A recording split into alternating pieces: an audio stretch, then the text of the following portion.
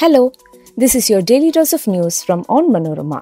I'm your host Deepa Soman and these are the major news stories of the day. China reopens borders to tourists after 3 years of COVID closure.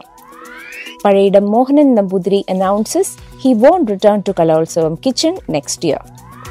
Iranian suspected of planning terrorist attack detained in Germany. Intelligence report says private hospital didn't alert health department on food poisoning that led to 19-year-old girl's death in Kasaragod.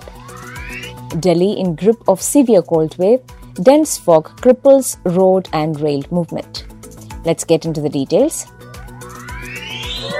China has reopened its borders to international visitors for the first time since it imposed travel restrictions in March 2020. Incoming travelers will no longer need to quarantine, though they will still require proof of a negative PCR test taken within 48 hours of traveling. This is a significant change in the country's COVID policy as it battles a surge in cases.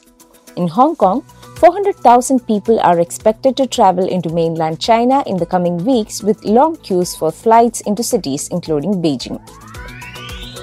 Culinary expert Pazhayidom Namboothiri on Sunday announced that he will not be returning to run the kitchen of the Kerala State School Kalolsavam from next year.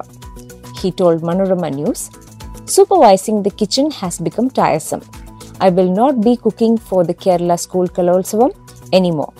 I'm wondering how I will face a generation that scatters seeds of communal hatred even in matters concerning food in youthful verve.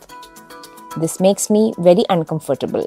The school fest kitchens were my treasure.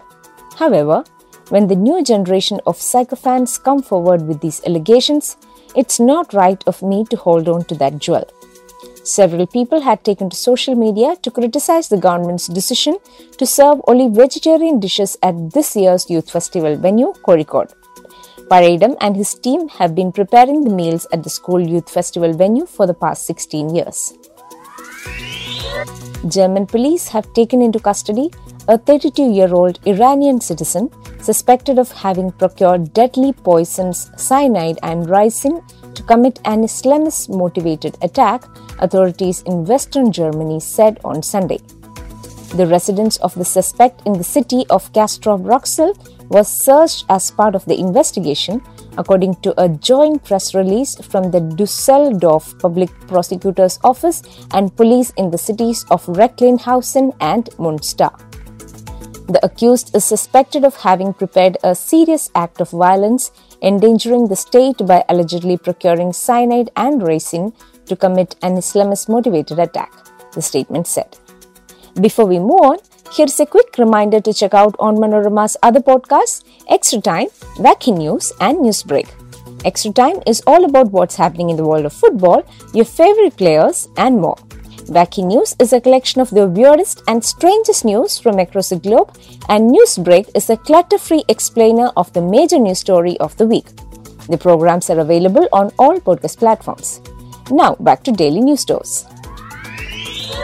An intelligence report says that 19-year-old Anjushri Parvati, who died due to suspected food poisoning in Kasaragod yesterday, sought treatment at a private hospital twice and the hospital erred in not following the standard procedure. Anjushri started vomiting and experienced physical discomfort after having the food she purchased online from a restaurant at Adkat Bail locality in Kasaragod on December 31st.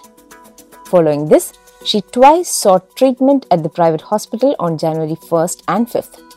However, the hospital failed to inform the health department about the incident, the report cited. Meanwhile, a preliminary report indicated that the girl died due to an infection of her internal organs following food poisoning. The report prepared by the district medical officer was handed over to the health department director for further action. A severe cold wave walloped Delhi on Sunday, with the minimum temperature at the Safdarjung Observatory plunging to a bone-chilling 1.9 degrees Celsius, the lowest in January in 2 years. A blinding layer of dense fog enveloped northwest India and the adjoining central and eastern parts of the country, affecting road, rail and air traffic movement. Very dense fog lowered visibility to 50 meters at the Palam Observatory near the Indira Gandhi International Airport at 5:30 am. The Delhi International Airport Limited tweeted that flights may get affected.